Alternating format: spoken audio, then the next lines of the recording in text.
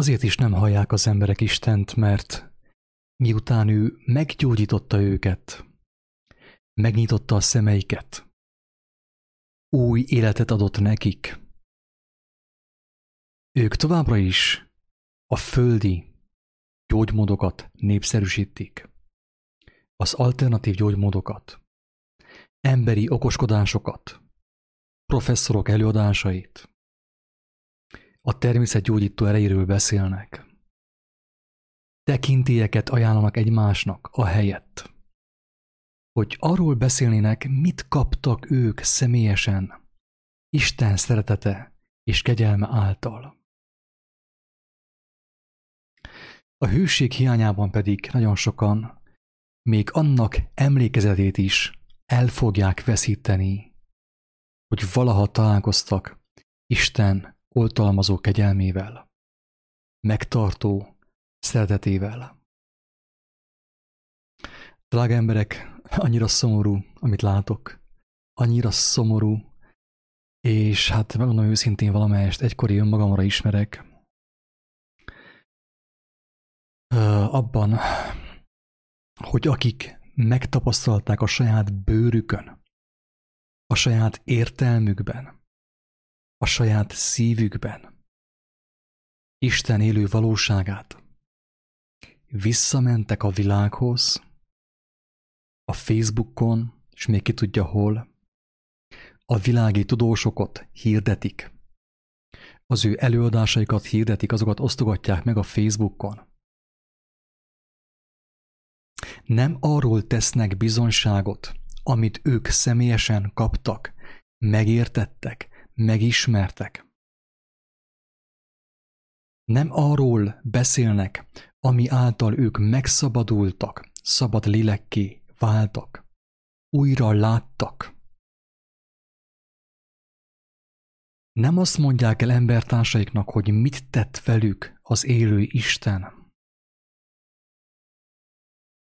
hanem megmutatják egymásnak, hogy a bajuszos, karizmatikus professzorok az alternatív hírekből mit okoskodtak ki. És nem hallják Istent. Ha te beszélsz a gyermekedhez, tegyük fel, már elmúlt 18 éves, és azt látod, hogy mindig másra figyel. Kap ő valami jobbat, valami okosabbat, valami intelligensebbet, valahol máshol, egy másik embertől, az egyetemen, egy dokumentumfilmben, a Google-ben, valahol. Akkor nem beszélsz többet hozzá. Azt mondod, hogy ez farhány borsó. Nincs értelme beszélni hozzá, mert ő nem figyel rád, nem érdekli az, ami nálad van. Ezért sem hallod, egészen pontosan ezért te sem hallod Istent, mert kaptál tőle ajándékot, és nem azt mutattad meg embertársainak, nem azt mutatod meg, azt szégyelled. Csak óvatosan, nehogy beszóljanak neked a rokonok. Az ismerősök a Facebookon, csak óvatosan néha burkoltan beszélsz Istenről, az ő kijelentéséről, Jézus Krisztusról. És megosztod a különböző alternatív gyógymódokat. Annak ellenére, hogy te nem azáltal gyógyultál meg.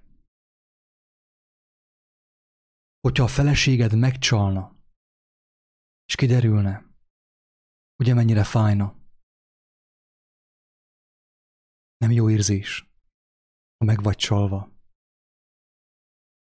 Hűséges voltál te a feleségedhez, megadtál neki mindent, amit tudtál. És ő elmegy, keres egy nagyobb kandúrt, mint te, amilyen vagy. Egy keményebb, macsó férfit, mint te, amilyen vagy. Ugye, hogy fájni fog. És te hűséges voltál hozzá, megadtál neki mindent. Istennek nem fáj, hogy odaadta neked a gyógyulást, nem várt semmit sem cserébe annál tovább. Csak azt mondta, hogy ha te azzal foglalkozol, amit tőlem kaptál, akkor növekedsz, mert akkor beszélek hozzád. De ha folyton mást hirdetsz az életeddel, a Facebookoddal és mindeneddel, mint amit tőlem kaptál, akkor én hiába beszélek hozzád, mert te szégyellsz engem. Szégyelled az én nevemet. A Jézus nevét is szégyelled, az ő tanítását szégyelled. Inkább megosztod a professzorokat, az alternatív gyógyászokat, az orvosok az egészségért, vagy az orvosok a tisztánlátásért. Kitől kaptál tisztánlátást? Orvosoktól? Vagy Isten szava által? Ha az orvosoktól kaptál tisztánlátást, és az neked bevált, légy hűséges hozzuk. Őket hirdest. Minden erőddel, teljes szíveddel, teljes erőddel, teljes elméddel, teljes lelkeddel. Ha meg Istentől kaptál tisztánlátást, nem az orvosoktól, miért nem vagy hozzá hűséges? Miért a szomszédhoz vagy hűséges? Miből adódik ez? Ez a hűtlenség. Hogy ingyen kaptál, nem érdem szerint kaptál tőle megváltást, szabadítást. Nem érdem szerint kaptad. Ajándékba kaptad, az ő kegyelméből, az ő szerelméből. És te nem azzal dicsekedsz, hanem azzal, hogy a karizmatikus tudósok, a természetgyógyászok mit találtak ki, és mi az ő véleményük. Hogy hallhatnád te Istent? Miért beszélne ő hozzád? Mit mondjon neked?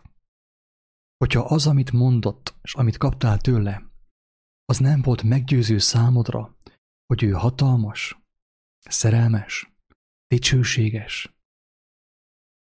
Isten.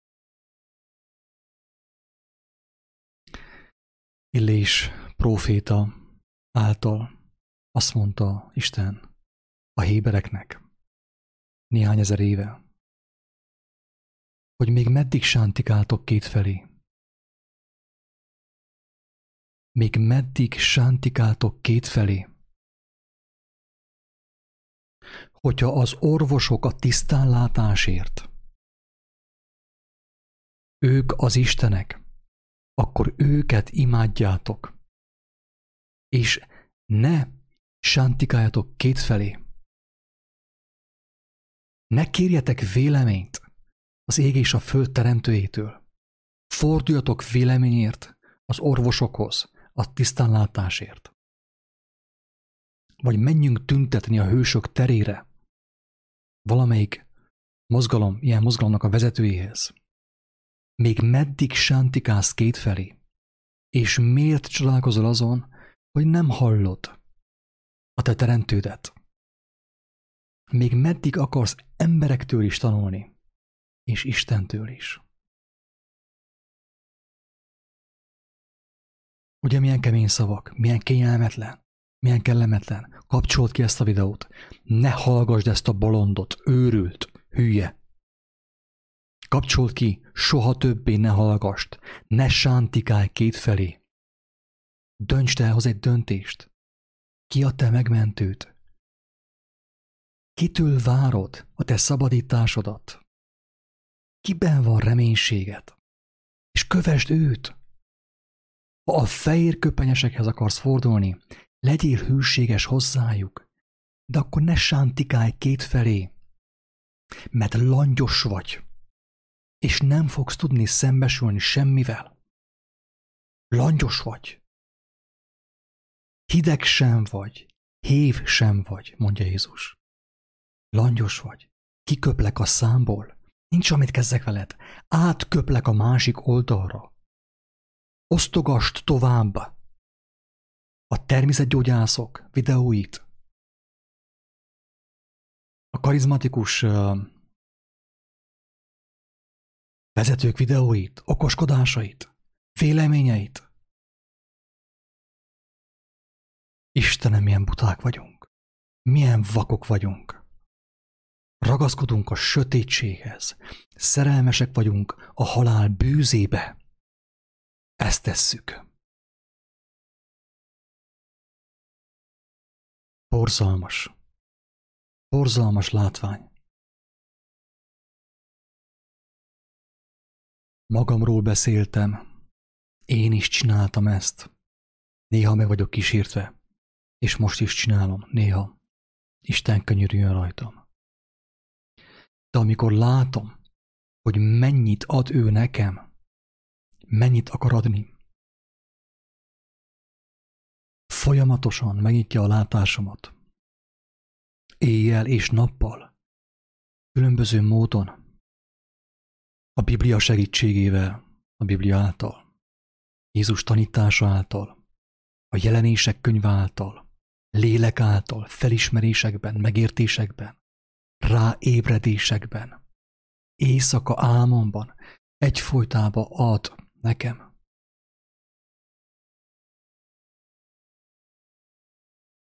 És rájövök arra, hogy nincs is időm arra, hogy másoktól inspirálódjak. A barátaim üzeneteit nem tudom elolvasni, nincs időm. Mert az az üzenet, amit kapok tőle, leköti a figyelmemet, megelégít. Egyfolytában munkában tart. Cselekszem, próbálom cselekedni azt, amit ő mond. És adja az újabbat, az újabb megértéseket. Azt is megosztom. Minél több embert bátorítsak, hogy minél több embernek elmondjam a hívó szót, hogy még megmenekülhet.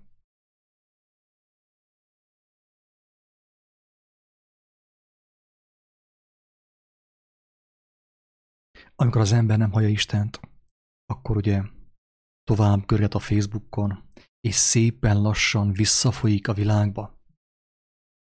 És a hűség hiányában, mert hallotta a szót, de nem adta tovább.